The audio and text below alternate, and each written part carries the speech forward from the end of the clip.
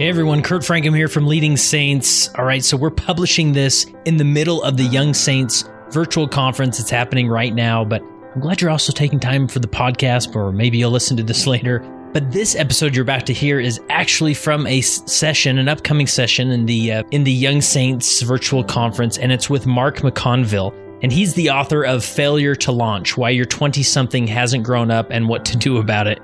A phenomenal book. I've had an opportunity to review it, and I actually was made aware of Mark, who's not a Latter-day Saint, but awesome researcher, PhD, psychologist who definitely has a lot to teach us. But I first heard him on the From Crisis to Connection podcast, which is hosted by Jeff Struer, who's a phenomenal therapist in Southern Utah, Latter-day Saint, and he's been on the podcast and participated in other conferences the Leading Saints have put on. So check out his podcast as well. But this discussion was so helpful, eye-opening, asking, this psychologist who studied and worked with, as a therapist, so many young adults, youth, about this transition into adulthood. And I asked him some questions about, what this looks like when we have a tradition of being a missionary and leaving your home at 18, 19 years old. And, is that a good or bad thing? Is there a better way to approach that? And anyways, just some phenomenal concepts that especially youth leaders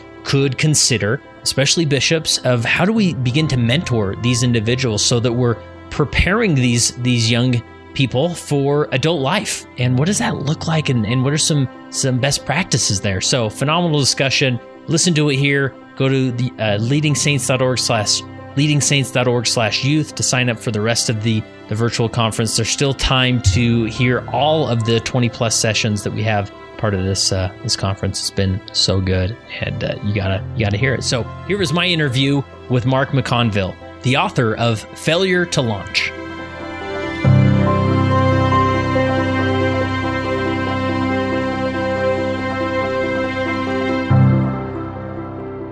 Hello and welcome back to another session of the Young Saints virtual conference. My name is Kurt Francom, and today I have the opportunity to sit down all the way in Cleveland, Ohio area, Mark McConville. Did I say your last name right, Mark? You did. You got it right. Yep. Good. And you are just outside of Cleveland, right? I'm just outside of Cleveland, Ohio. I had the good fortune of marrying a Cleveland girl, and my destiny took me in directions I'd never anticipated.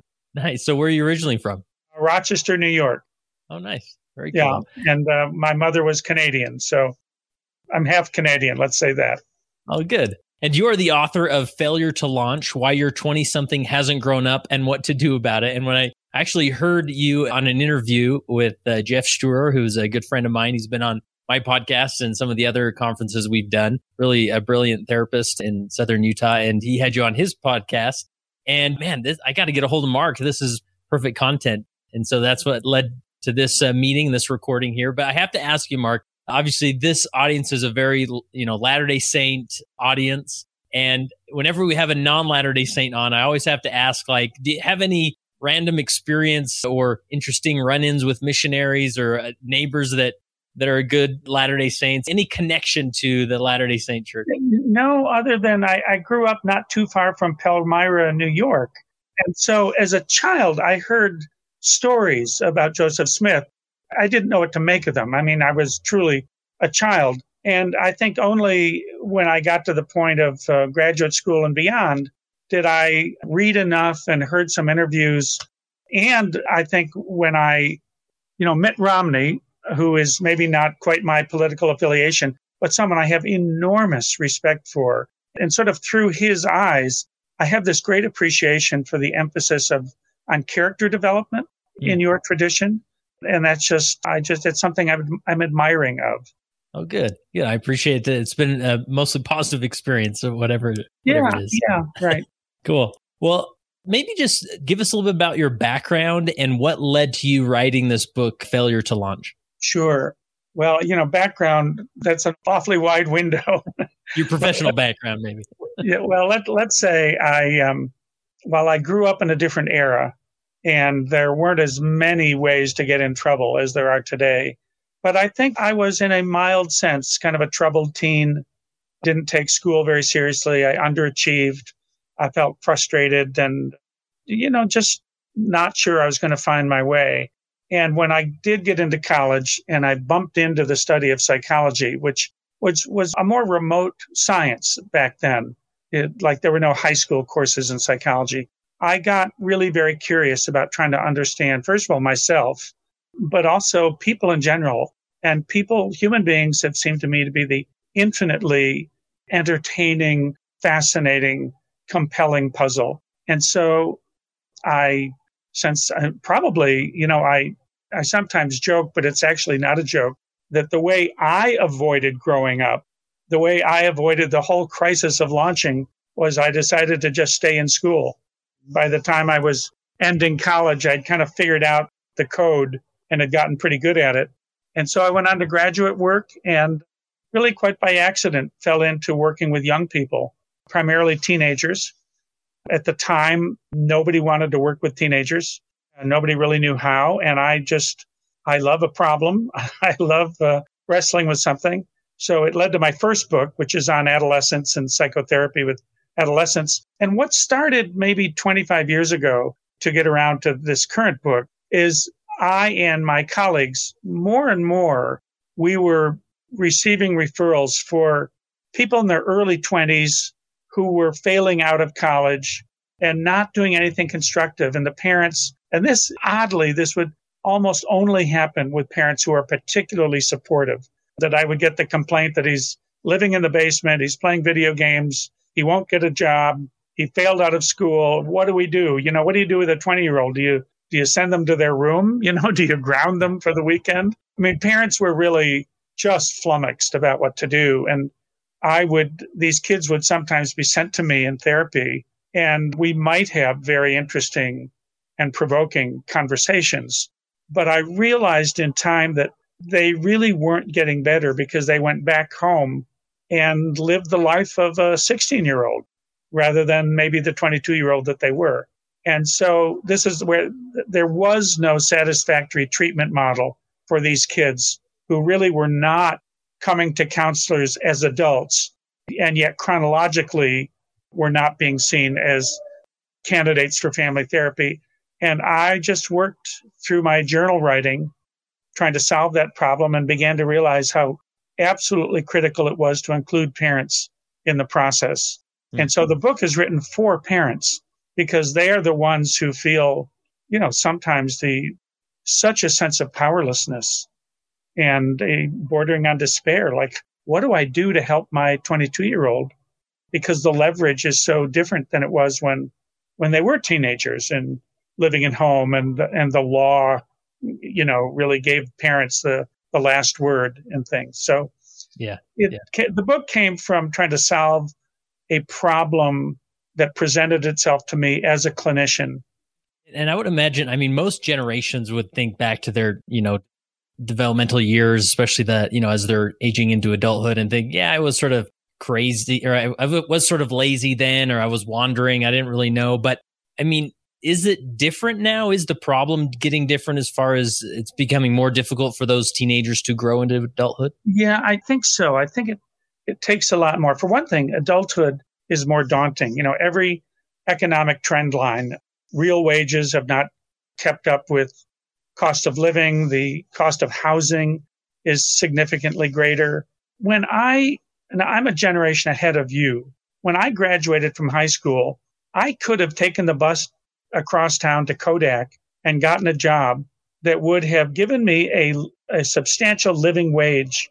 I would have bought my first car by the time I was 19. I could have put a down payment on a small house by the time I was 20 or 21. Those jobs, that manufacturing economy, doesn't really exist today. We're now in a service economy where you want to enter the adult world and be a viable contributor, you need a lot more education. So even getting a college degree, for some people it's enough, for others it's really not. They need to go on and specialize. So those demands of preparation for, being kind of fit for the adult world, I think are much more extreme. Probably somewhat more so than when you were that age, certainly much more so than when I was that age. Yeah. So it may be a grandparent could look at their grandchild, that's 18, 19 and think, all he's got to do is go out and get a job or, be a little more active, and then it'll work out, because it worked for me. Right. But that may not always be reality nowadays. I think that is a mistake that parents and grandparents have been making probably for millennia. Yeah. What do you mean you can't? You just pull yourself up by your bootstraps. But it's more complicated than that. Yeah, for sure. And we were talking a little bit before we recorded. You're a little bit familiar with our missionary program, where we have, when a young man is 18 and graduated from high school, he has the opportunity to submit his application to go on a mission. And a young woman, when she's 19 and obviously graduated from high school, can do the same. And it's interesting to sort of see, to monitor this tradition we have as a missionary. Like 21 years ago, I was 19 and I put my application in and served a mission. I had gotten a year of college in beforehand, and it was really difficult for me, but it was just a remarkable opportunity. By the end of those 2 years, I came home as a much more mature adult, ready for that next step of adulthood and really, moving on with my life. And now, for whatever reason, as people, and I'd be maybe wrong, I don't have all the statistics and whatnot, but it seems like these youth, like that used to be a really good, healthy bridge, but now that bridge seems maybe too long or too difficult to expect an 18, 19-year-old to wander into that and do okay. And so a lot of parents sort of send their missionary out, cross their fingers, and literally pray that they make it for those 2 years, because they know it can be a good opportunity, but they're afraid that maybe it's too much. What thoughts come to mind around that tradition? Well, certainly there is some evidence that kids are, in terms of traditional characteristics of adulthood, independence, sort of moving into financial independence, independent decision making, it's taking longer to establish those traits for them to emerge. The kids are growing up more slowly. Now, in some respects, there are some good aspects to that. Today's 18-year-olds are more likely to be close with their parents, to sit around the dinner table and participate in conversation than, say, when you were that age, or certainly when I was that age. So I think it's taking longer for kids to be kind of ready to step out into the adult world and to participate in it, even in a provisional fashion, like, being on a mission. So, there's a lot of evidence that suggests kids are taking longer. I'll give you a statistic that I think is, to me, it's my favorite statistic in all of behavioral science. There's a psychologist named Jeffrey Arnett who has become the world leading expert on what's called now emerging adulthood, the ages between 18 and 30. And he's given questionnaires to literally tens of thousands of people in that age range. And one of the questions that he asks on every questionnaire is, he puts out a statement, "I feel like an adult." And then he gives a 5-point scale. Hardly ever, some of the time, half of the time, much of the time, most of the time. And here's the statistic that I just fell in love with. It's not until 26 and a half years old that half of the population reports feeling like an adult half of the time. Right? So this subjective transformation of, I feel like a grown-up, at least a lot of the time, and which equates to saying, I feel like I can take myself seriously. And if we look over the broader span of history, when I was in that stage, coming from my late teens into my 20s, adulthood was not defined by your subjective identity or feelings about yourself. It was defined by these critical life events. In my particular generation, you might be sent off to Vietnam and you're carrying, a weapon and you're fighting a real war. And there's just no way to not think that you're part of the grown-up world doing that sort of thing. Or the age for marriage was much younger when I graduated from college. So, by the time I was 24, I had 2 children and a family to provide for and take care of. Now, I may not have subjectively felt like an adult, but it never occurred to me to wonder about that. I just thought of, how am I going to take care of business here? So being an adult then was defined more by these benchmark events that you didn't go into the subjectivity of it. Today, those benchmark events, people are getting married later, people are staying in grad school education. The other thing that's very, very interesting is that today's parents of young people, this is a huge plus and a small minus. The huge plus is they are by far the most supportive generation of parents in history.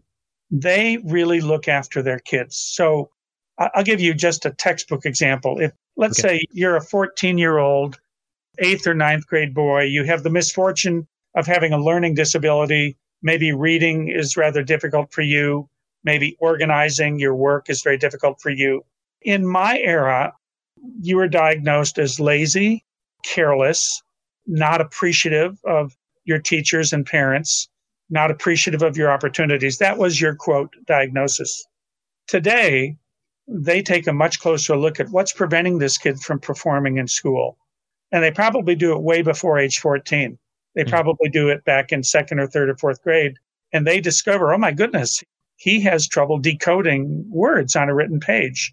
And you are more likely to be put into a support framework so that all of a sudden you're not ashamed about how slow you read or how math is more challenging for you than other kids. So that kind of support means that today's young people have a much greater chance of becoming competent students than, say, the same brain functioning as certainly when I was young, and to some extent when you were young as well. So that's the real plus. And you can look at it. I have grandchildren who are been very, very, they're wonderful students, but also committed athletes. And I grew up in an era when you made your own team. I was the coach and general manager of my grade school football team, and I called other schools to get games. Now, I understand. Oh, wow. I grew up in the late 1700s. But so I watch my granddaughter, who's a very committed soccer player. She plays in 2 different leagues, all the adults who are involved to make it happen, the extra coaching she gets in a special coaching clinic. And I just think, God bless these adults for making this such a satisfying, competitive experience for these kids. Yeah. So there's a lot of plus to be pointed to. On the minus side, we do get some kids who sort of spill over. They fall off the support system and they have failed to really learn to take care of themselves or look after themselves, or just to reach out and seek out support. You know, I talk to many college students who are reluctant to approach a professor to say, can I meet with you? I'm just confused by this material, because they've had 18 years of life experience where the adults reached out to them, right? Where the teacher came up and said, Kurt, could we talk after class? I was a little concerned about your last quiz, right? And you find yourself sort of recruited into some informal tutoring that you may not have. But today, I mean, once you get beyond that sort of controlled world of high school and family, that ability to go out and seek support on your own is a critical skill. And I'm just giving that as one example of kids who haven't developed sufficient independence. Yeah, that's really fascinating. And I'm just, again, overlaying that over our mission tradition of, you know, sometimes maybe a teenager for the last 15 years has had sort of that supportive system structure around him. And then, you know, 18, 19 comes around and says, great, hey, we're going to ship you off to Europe and good luck, you know, and don't worry, you can call home every once in a while. That's can maybe be a little bit staggering for them. So is there a way that maybe we can better prepare those youth to make that bridge?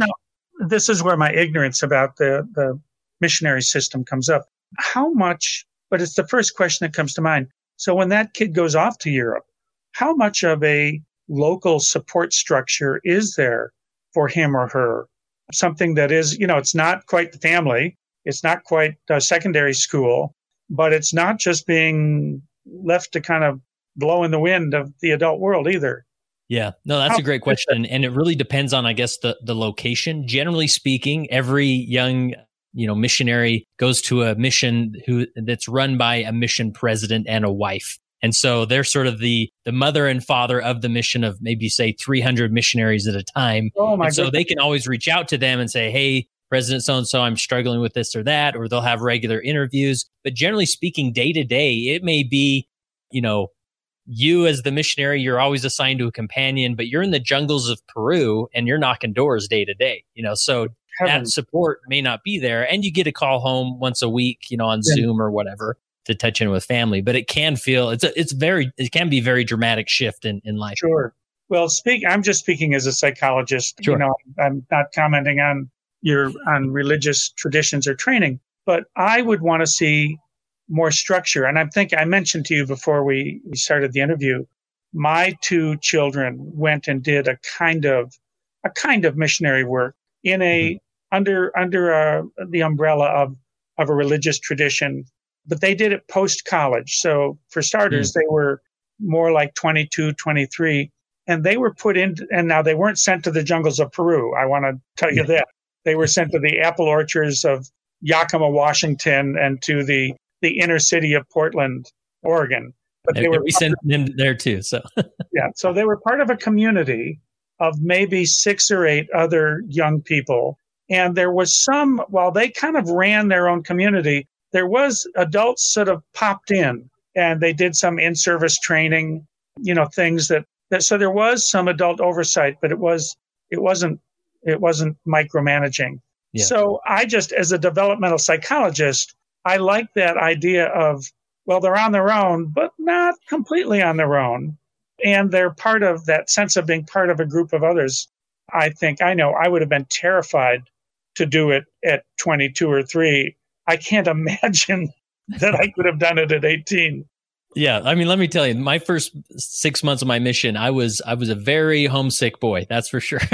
But over time, I got used to it. And, look, with hindsight, it's a great blessing. But the principle I'm taking away from what you're saying is, especially these mission presidents, they have a lot of autonomy and maybe the support they offer and structures and whatnot. And so maybe just being aware of how supported these individual missionaries feel may help you decide what area to put them in, where maybe I'm going to put them in an area that has a lot of missionaries that can really get together often or whatnot. And just being aware of that support. I'm a huge believer in the importance of community for the human condition. And we could certainly say a religious community serves a lot of that. But when I see, let's say a young college grad today, and let's say he graduates from school in Cleveland and he's taking a job in Chicago, my first question is, do you have community there? Now, that may mean extended family. It may mean, I have several of my college friends. We're from Chicago and I'm going to be around them. It may mean, well, I'm going to work for a company that hires a lot of new college graduates. But to me, the presence or absence of community is one of the critical variables in predicting success in that enterprise of, going off and starting a new phase of life.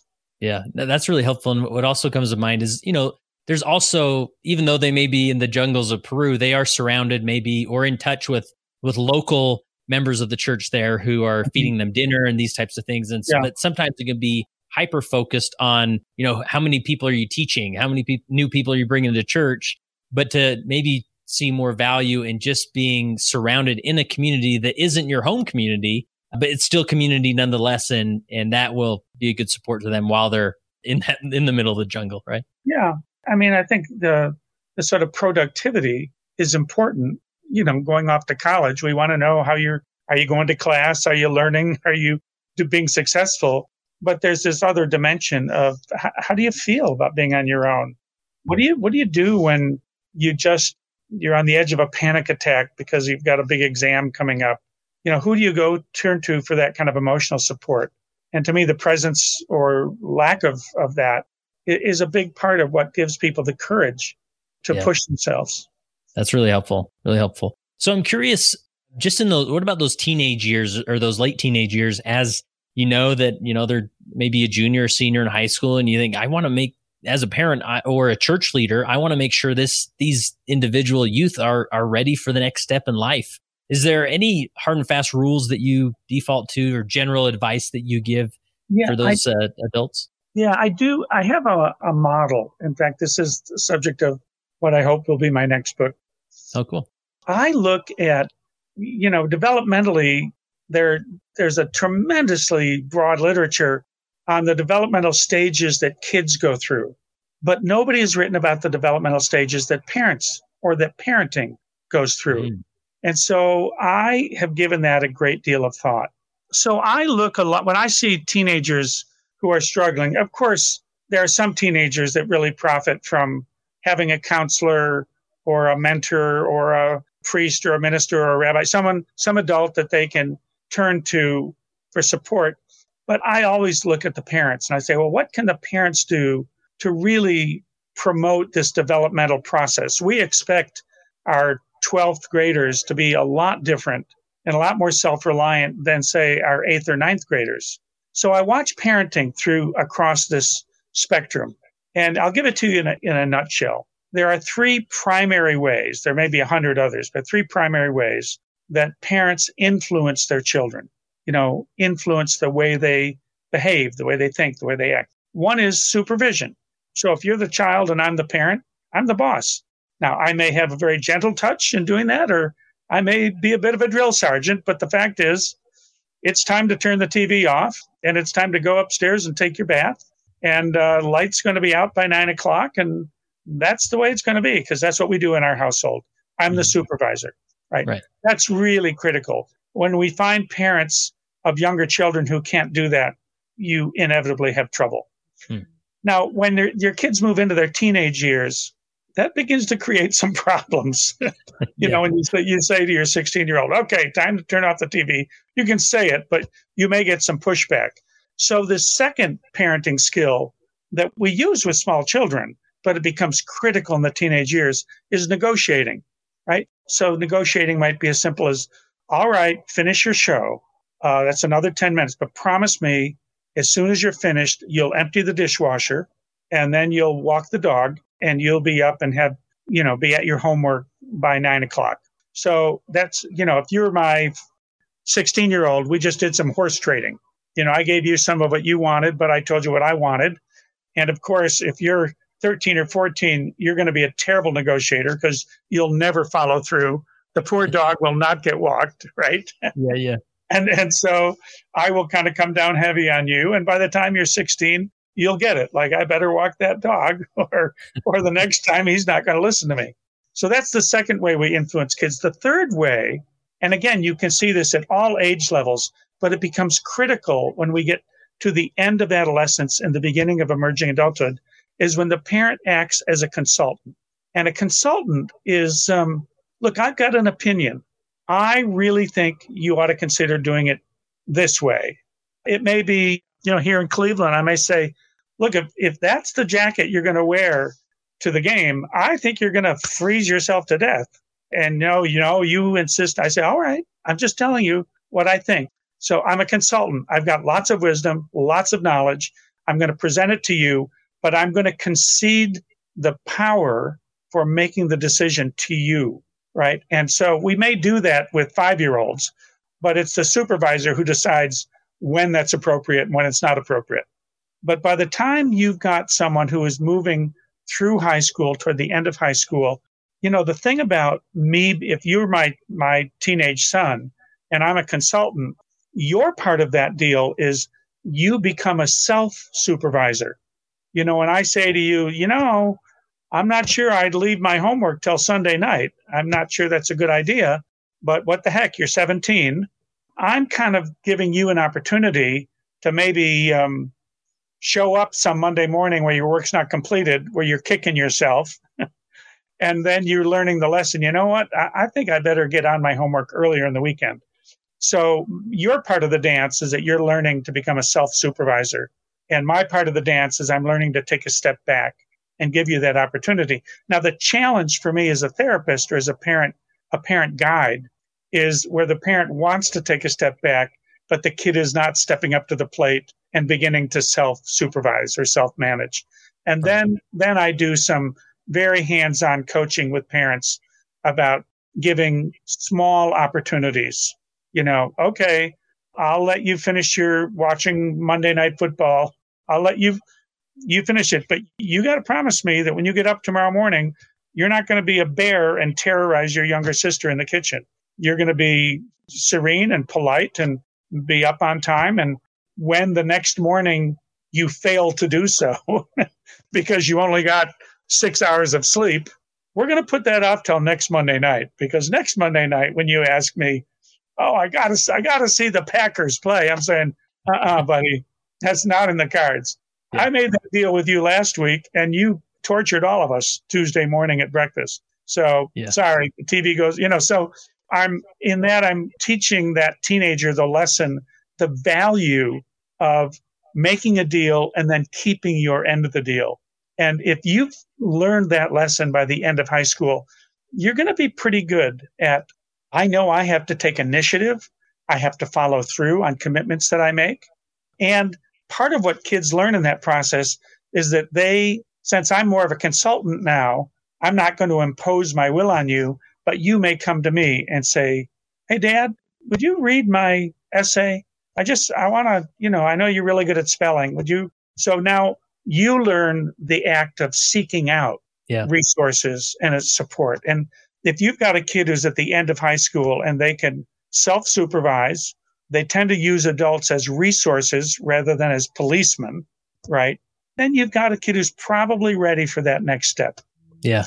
One dynamic we always try and stimulate in our Latter-day Saint faith tradition is we hope individuals feel, or youth feel comfortable reaching out to their youth leader or to their bishop, especially if life's tough, or maybe they're struggling with pornography or other unwanted behavior, and maybe their parents are really shaming, so they don't feel comfortable there. But we hope that they reach out to somebody, and it sounds like more and more we want to encourage as they mature, you sort of set up that consulting dynamic. But any thoughts as far as like helping them feel comfortable to reach out to adults that are outside of the parent relationship? Yeah, well, in one of the things I outline in the book, and I drew this directly from my work as a therapist, where I asked myself, so what are the things I end up working with these kids on that seems to make a difference in the course of counseling? And I came up with 3. This is what developmental psychologists refer to as a developmental task.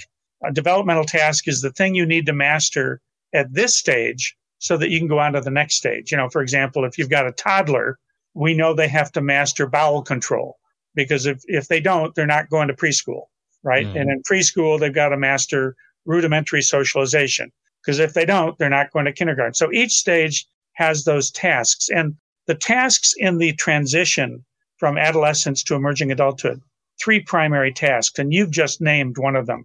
One of them is managing administrative responsibilities, the nuts and bolts of meeting deadlines, scheduling appointments, rescheduling appointments, getting your library books in on time, paying that parking ticket, all those sort of no fun but necessary things. But the second developmental task, which you have described, is learning how to initiate inquiry and to procure support. So figuring out who knows more about this than I do, and how do I get to that person? Now, it may be a peer who's just more mature than I am, or a better student than me. They understand physics where I don't. Or it may be a minister or a pastor who I think they've got some wisdom and perspective on life, and I want to hear what they have to say. And learning to do that, to take initiative, is one of the most critical learning things. When I run into these kids who have indeed failed to launch, one of the most common findings is they won't reach out to people. Either they're ashamed, they have a mistaken notion that to be grown up means you do it all on your own, which could not be farther from the truth. That true adulthood is not really marked by independence. It's marked by interdependence. You and I are a team. I count on you. You count on me. So it's, what can you do about that? You can always ask thought-provoking questions. Who do you think knows about this? I don't know what I'm supposed to do to go to the college register to change this class. Do you know anyone else at school who's done that, who dropped a class and signed up for another one? Well, yeah, there's some kids on my floor who have done it. So why don't you go down and ask them how to go about it? And it's that the more directive you are with that kind of kid, the more they resist. Don't tell me what to do, that kind of thing. But asking the sort of innocent question, I wonder if anyone knows more about that. Like, who would be a good person to ask? And so that may be something that you're even practicing in high school years, right? Like, absolutely. Right. That's one of the things in the marker event in the schools where I consult. And these are secular private schools with a very high value on education and college admission. So that's kind of their profile. And so the college admission process is huge. And they really look at, do the kids begin to take initiative? And do they begin to seek out? Do they go to the English teacher and say, hey, look, would you take a look at my essay here? Just want to know what you think. And seeing that ability to identify the appropriate resource, and, that's a whole part of the kid who can do that is a pretty good bet in college. In both of those schools, there is a massive emphasis on, have you talked to your teacher about this? Mm-hmm. Have you talked to your teacher? Why don't you make an appointment and see what he or she has to say? Because some kids are too embarrassed. I don't want to talk to the teacher because the teacher's going to think I'm dumb because I'm going to ask a dumb question. So there's the shame component. And then there's also the arrogance component. Like, I can figure this out on my own. I don't need someone telling me what to do. Those are real obstacles to maturity. So as a therapist, I'm trying to dismantle those resistances all the time. But I think parents and thoughtful teachers can do it as well. Yeah. And then you gave us the first two. What's the third one? The third one is, and this is more subtle, it's a little harder to put your finger on. It's forming a relationship with the future without knowing your destination, right? Because the truth is at 18, 19, 20, 21, you may tell yourself, I'm going to be an astronaut. But, the odds are pretty good that you're not. I mean, if you'd asked me at 18, I would have said, well, I'm hoping I can become a professional golfer. Well, I just want to tell you that was not in the cards, right? But kids that age, they have trouble envisioning the adult world.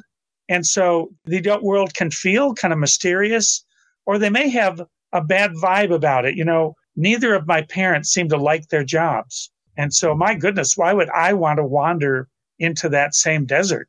Meeting adults who really seem to love what they do is a very inspiring thing for young people. But it's a relationship. It's what the philosopher Gabriel Marcel called hope.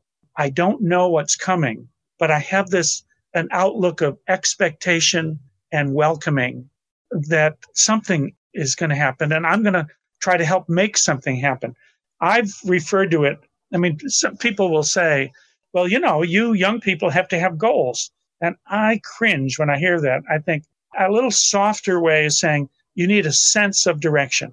So I tell kids, I'm old enough that I have that prerogative. They're 18, they're 19, they're 20, it's time to declare a major. And they're like, I don't know what I want to do with my life. I think, you really think that people your age know? No, but there are two things you do need to know. You need to figure out at that age, what am I good at? And what do I like? Well, I'm good at writing. That's what my teachers tell me. Okay, it's good to know. Do you enjoy it? Well, yeah, actually I do. So we're figuring out what you like and what you're good at. And you don't need to know where that's going to take you. You just need to make your post-secondary education as interesting as you can. Even people that get on, there's a very interesting piece of research. I mentioned, the age when people begin to feel like, well, maybe I'm an adult. There was a piece of research where the same guy, Jeffrey Arnett, identified people in their 40s and 50s who, when given the question, I love what I do for a living, I can't imagine doing anything else. And in his research, that was about 17% of his sample size, of his sample. So what he did is he pulled that 17% out and he interviewed them, a life history interview. Tell me about yourself. Tell me, how'd you get into this field? I want to know the path that you followed to become a youth minister. How did you arrive at that? And it's almost always an interesting story. But what he found is that people that had found that niche that just seemed so like, this is me, the average age at which they discovered it was between the ages of 28 and 32. Holy cow. Yeah. And so that's a very common misunderstanding that young people have. And then they feel bad, like there's something, I'm behind the pack. I'm behind schedule. And even if you look at people who are in dedicated training, like medicine, you may be in pre-med at age 19, but you don't figure out that you want to be a pediatric oncologist until about 30, when you're doing your residency rotations and you figure out this is the thing for me. Yeah. Right. So Yeah. it just takes, there's a lot of growing up that happens during the 20s, and people, for the most part, on average, this is our NETS research, people aren't really ready to make those long-term life commitments. This is my life's work. This is the relationship. This is the person I want to be buried next to, right? Those kinds of the depth and maturity of making those commitments doesn't typically come until around that age. Yeah. I'm surprised by that statistic, but I guess if I sit and think about my own professional journey, I graduated in marketing and had a few jobs and things during my 20s, but it wasn't until I was about 30, 31 till I landed in this current profession that has become what I enjoy most and will probably do for a while. So amazing how that's reality. It really is. I remember when I read that statistic, I said, not so for me. I was a psychology major at age 18. And then I thought, oh, wait a minute. When I was 26 or 7, I was going to be a university professor. Oh, yeah. But that fell through, and I got this job at a mental health center, and nobody wanted to work with teenagers. And I said, what the heck, I'll do it. And and how old was I? 30. Oh, nice. Yeah. Yeah. So, and another principle that sort of comes to the surface for me is you talk about that, if there is maybe a church youth leader who's striving to be a good mentor, it makes sense for them to take time to say, hey, do you want to hear about my journey? I was 25 and I didn't know what I wanted to do, but this is sort of what happened. And that sort of gives them a hope of that it's going to work out for you. You're absolutely spot on. I think that can be very comforting for young people. I try to tell them, look, you think the road to your future is like a highway. And I said, no. It's more like a climbing wall. You're trying to find your first foothold and your first handhold. And then you're like, okay, where do I go from here? Oh, okay. Reach up here. All right. And that is the progression that most of us went through something like that. Now, occasionally not. My wife knew she was going to be a teacher when she was 10 or 12, and she just retired from a long and satisfying career as a teacher. But for most of us, it's more of a search and a scramble. We don't know what's really out there and what's available. Yeah. You mentioned something about, goals in general, because we have a tradition in our faith that during those youth years, we try and practice the act of setting goals, maybe a spiritual goal, maybe an intellectual goal. And sometimes it's more difficult than maybe it seems on the surface. So what advice would you give in general with setting goals with teenagers, or would you say don't do it at all? Maybe try a different approach. Well, I think there are goals that are not useful and goals that are. And the ones that are useful are usually on the near horizon. So if I'm saying something like, I'll go to, where I'm more familiar is the academic terrain. And, I want to bring my grade point average up by this many points. I want to get an A in that philosophy course. I think that's a very worthwhile goal because I can start working on that this afternoon, right? Mm-hmm. When someone says to me, I want to be a Hollywood actor, I think, okay, it's wonderful to have aspirations, but let's talk about how you might join your high school theater group and audition for, Waiting for Godot. Maybe you could go and get that from the library and start to memorize the lines. I like goals that I can use them as, they pull me forward today. As far as the long-term, I don't know. When a 16-year-old says to me, well, I want to make a lot of money, I cringe. I think, oh God, no, we have to save your soul here first. Yeah. Yeah. So it sounds like just the more you can bring them to present day, or the closest to present day the goal can be, the better. Right. Right. And I think of that longer term thing. That's where I use the word direction. Well, I'm studying, I'm preparing, if I really want to have a career on stage or in music, I'm taking guitar lessons. I'm forming a garage band with my buddies. I'm taking voice, whatever. I'm doing something that points in that direction. I may end up being a middle school band director, I really don't know what my destination is, but I may know that I love music, or I love entertainment, or I love computer science, or I love literature, or I love science, or well, get on that train and head west. Yeah. I often analogize to, I'll say to one of these kids, look, it's 1840 and you live in Philadelphia and you've had it with the East Coast and you have decided to head west and you have signed up on a stage, a stage line that's wagon train that's heading out west. Now, you don't really know if you're going to end up in Cincinnati, Kansas City, Salt Lake City, San Francisco. You don't know, but you're moving yourself in a direction that somehow reflects some essential value and something about your nature. If I'm a science guy or I'm a humanities guy, I know that's about my nature and I want to head in that direction. Awesome. Going back to these three, sort of this framework with managing admin responsibilities, and then the sort of this habit of reaching out and initiating support, right? Are there any, during those teenage years, any tips on how to practice that? Or, what are parents or leaders doing during those times? Yeah, certainly giving your kid responsibilities I'm old fashioned this way, that kids have chores and that the chores matter in some way. Like we can't really start dinner until you've emptied the dishwasher, or the dog has to be fed, or, something that, look, you're part of this community called a household. So that's your starting point. But I think with some kids, it's very easy because they just are natural administrators. I swear, I have a 13 and a half-year-old granddaughter that I think could run a small corporation.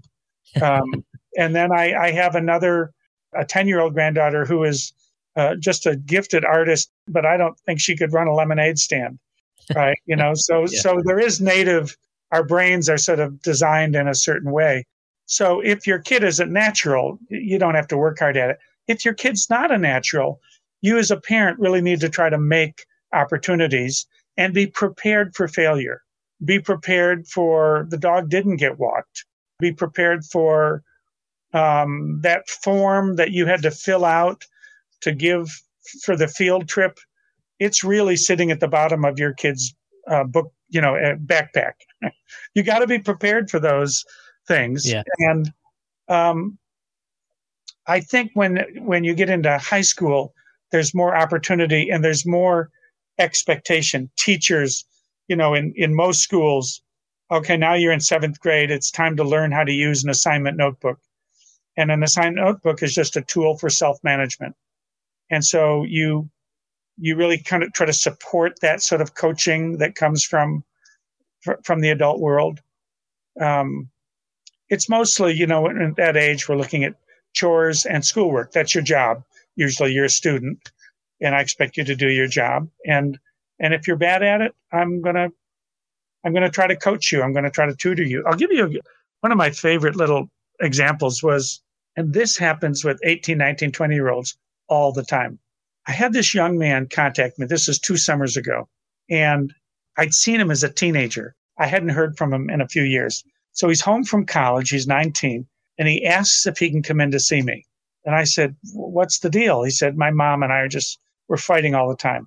So he comes in and he goes into this litany of complaints against his mom. Very coincidentally, his mom had driven him to the appointment because they had to take the car in for an emissions check or something. So usually a parent wouldn't drive a 19-year-old to a visit, but she was out in the waiting room. And I said to him, would it be okay if I brought your mom in? He hemmed and hawed and said, okay. So she comes in and I just said, I thought this might be an opportunity for the two of you to talk to each other. And then I just sat back and watched, and they were off to the races. And the particular argument that day was he had an upcoming dentist appointment that conflicted with his new summer work schedule. And his mother wanted him to call the dentist's office to reschedule the appointment. And I don't have time. I'm too busy. You need to do it. It was just watching them go round and round. And I just sat back in amazement. And finally, I interrupted. I said, Scott, what do you think happens when someone calls a dentist office to reschedule an appointment? And he looks at me and he says, they get pretty upset with you. Now, time out. Any adult knows that the healthcare providers who suffer the most no-shows are dentist offices. That's right. And if you call your dentist office to reschedule an appointment, they want to send you a bouquet of flowers. Like, they are so thrilled. So I said to the mom, hey, would you mind calling, but put the call on speakerphone? So she does. And she calls and they're like, oh, Mrs. Smith, no problem. Thank you so much for calling. Would Friday afternoon be okay? You know, it's just exactly what you'd expect. They were delighted that she had the forethought to call. She hangs up and I turned to Scott and I said, I give him the look that my mother used to give me, where I kind of look over the top of my glasses. They're like, what do you have to say for yourself? Look. And he does this. He goes, oh. Well, it's an iconic little vignette because young people, young adults, there is so much about how the world works that they don't know because they've never done it. And they sometimes make reasonable inferences, as he did, that turn out to be incorrect. And so they need tutoring, and I say parents sometimes think, well, either I do it for them, I just call and reschedule the appointment, or I leave them on their own. Okay, if you don't make the appointment and they charge us, you're going to have to pay for it. But between those two extremes, there's a kind of involvement that's not shaming, it's not humiliating, but it's, here, let me show you how I do that. And some kids are more open to that than others, but there are so many things that once you do them, you're like, oh, I can do that. But until you've done them, you're mystified and you're convinced that you're going to make some small mistake where you look stupid. Yeah. Yeah, that's fascinating. And there's so much there that I remember as a young teenager, I needed to reach out to my local bishop and set up an appointment because I had some things to get straight in my life. And I remember calling his secretary to do that. And I thought for sure the secretary would be mad at me, or that I have to tell him all the details of why I was wanting to meet with the bishop and whatnot. And I remember that phone call. I finally got the courage to do it. And it was the shortest, like, boring, just this time at 2. Great. See you then. And I was like, oh, that's it. Right. That's it. Yeah.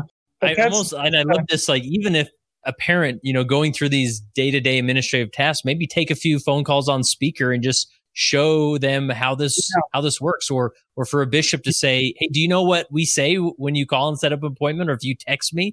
I just say, great, let's do this. I'm excited, right? And then getting them familiar or exposure to these everyday processes we take for granted. Yeah, I have come to call it my synagogue experience. And the rare opportunity when I might go to like a bar mitzvah of the son of a friend in a synagogue, and I walk in and I have this feeling of, I know there are rules, but I don't know what they are.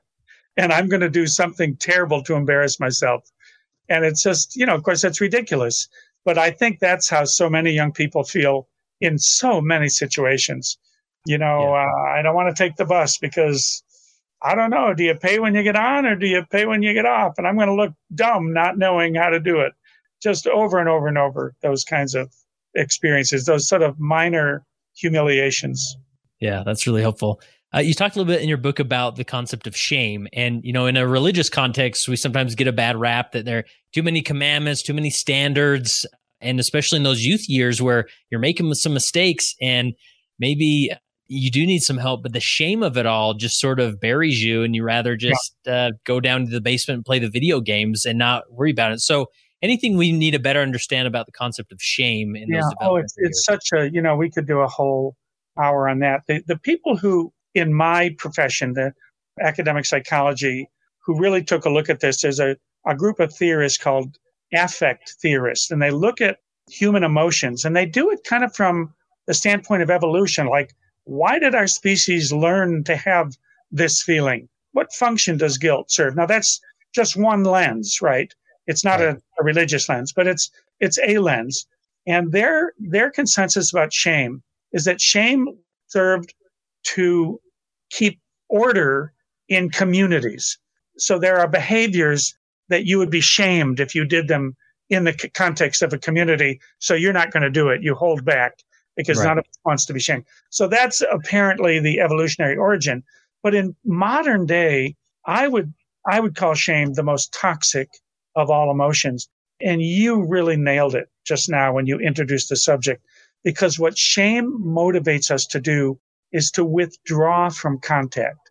So if I'm ashamed of something, the last thing I want to do is tell you about it. The last thing I want to do. In fact, I don't even want to look you in the eye. I want to crawl under the rug. I want to run from the room. Shame isolates us from interpersonal contact. And the antidote for shame is interpersonal contact. If I have something I'm deeply ashamed of and I decide to confide in you and you don't respond by condemning me, but you respond by understanding me and trying to understand how difficult that must be for me and how proud you are that I had the courage to come and tell you, that transforms my experience. It's like, oh my God, I thought you were going to kick me out of the village. I thought you were going to put me in the stocks, in the center of town. But you're not. You're much more accepting of my humanity. Now, maybe there's a problem attached to the behavior that does need to be addressed. Right. I certainly work with kids about their pornography addictions, and it's understandable that they're ashamed. And in a way, there's a part of me that says, well, they should be. That's an appropriate response. But still, if the shame only serves to make them keep it private and to never reach out for support and understanding, then the shame is not serving a useful developmental function. So I want them, if I meet with that kid, the first things I may say will be de-shaming. I'll say, I try to be funny. My wife says sometimes I am, sometimes I'm not, but I might say, I'll bet you're the only kid in your school who looks at pornography. And he'll look at me like, are you putting me on? And I'll say, well, the statistics say it's somewhere around 85%, somewhere around there. Yeah. So you're not unique. So that's the first thing, is to say, we're not going to throw you out of the village. And only after you've neutralized the shame do you go into the problem solving. Look, this is just eating away at your self-esteem. You're losing your own respect for yourself. And pornography it's a terrible deal for women. It creates such negative and hostile, abusive attitude. So I'll go into let's do something about it, because that's really a good thing to do, but you can't get there until you neutralize the shame. Yeah. And I love that, just when they do talk with you, just showing that you're still part of our village, like responding that way, like, hey, you're not the only one who's dealing with this, right? Right. I love to say to kids, hey, welcome to the human race. Yeah. You're one of us. Yeah. That's awesome.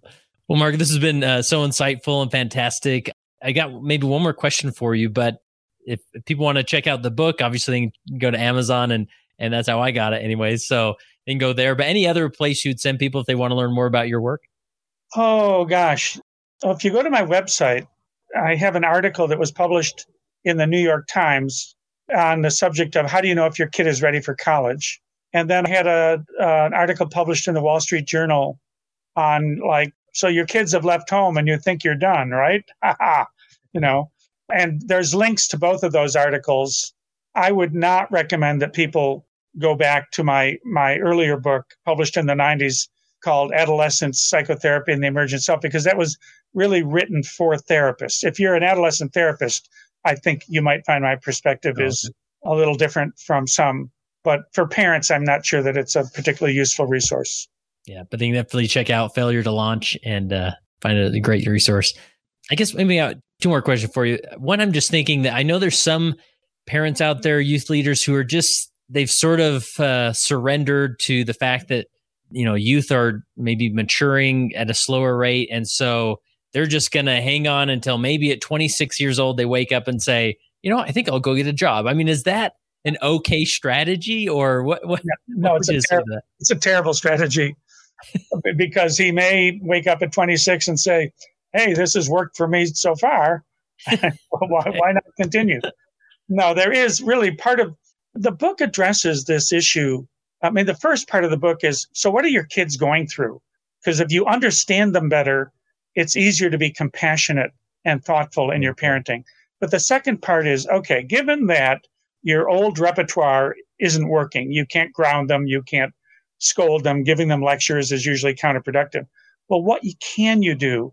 And there are things parents can do to reset the ground rules of the relationship, right? So if you are that 19 or 20-year-old who's just been put on academic probation and you're staying up until 4 a.m. playing Fortnite and you're sleeping until 2 or 3 p.m. and then coming down and asking me what's for lunch. Yeah. I may announce that, since you're here and living and you're using most of the Wi-Fi, our Wi-Fi bill is $180 a month. And we think your portion of it is about $100. So we're going to expect you to contribute in order to have access to it. Oh, and by the way, since you're not in school anymore, here is your portion of the cell phone bill. And this is what you have to do. Oh, let's go up to the bank and I'll help you open a checking account. And, since you're not in school anymore, you have to live with us. You have to be doing something constructive. Yeah. Now, that could be really committed volunteer work. It could be courses at the community college. It could be a full-time job, some combination of all three. But to remain with our ongoing support, you're going to have to, you're not sleeping until 3 and you're not staying all night up night. If you want to do that, you can do it, but not here. Yeah. Right? So I'm not going to yell and scream at you, and I'm going to try to create a condition where you begin to feel the pull of necessity. Like, okay, summer camp is over. It sounds like that, I think that's maybe more natural for a parent to do, but even maybe a youth leader, a church leader should feel empowered to engage with that person, encourage them and ask where you can help. And there's nothing wrong with that. You're not going to come down too hard on them just by engaging that way. If you're that struggling 20-something, having an adult that sort of is an emissary from the adult world who cares about you and is interested in you. I mean, that's what we therapists do. You guys do the same thing. At least from the standpoint of child development, you're serving the same function. Awesome. Well, any final encouragement you'd give to an audience of youth leaders who are just striving to help them launch into life? Well, you matter. I've said this to teachers, that we therapists we're the guys in the bullpen. The primary need is having relationships with adults who are representatives of that real world beyond adolescence. And, you don't really want therapists involved. Therapists get involved when there isn't an uncle that they can turn to, or a youth minister, or an English teacher they can go to. Those relationships are a huge part of facilitating development. And my tribe, we just come in when it hasn't worked.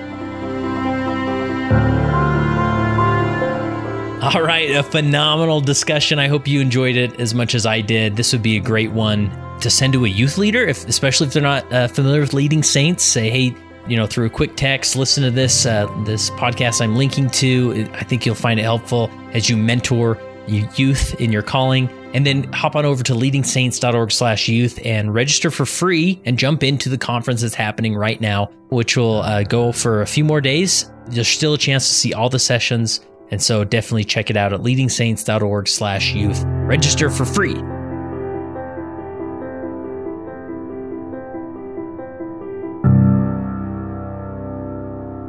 It came as a result of the position of leadership which was imposed upon us by the God of heaven, who brought forth a restoration of the gospel of Jesus Christ.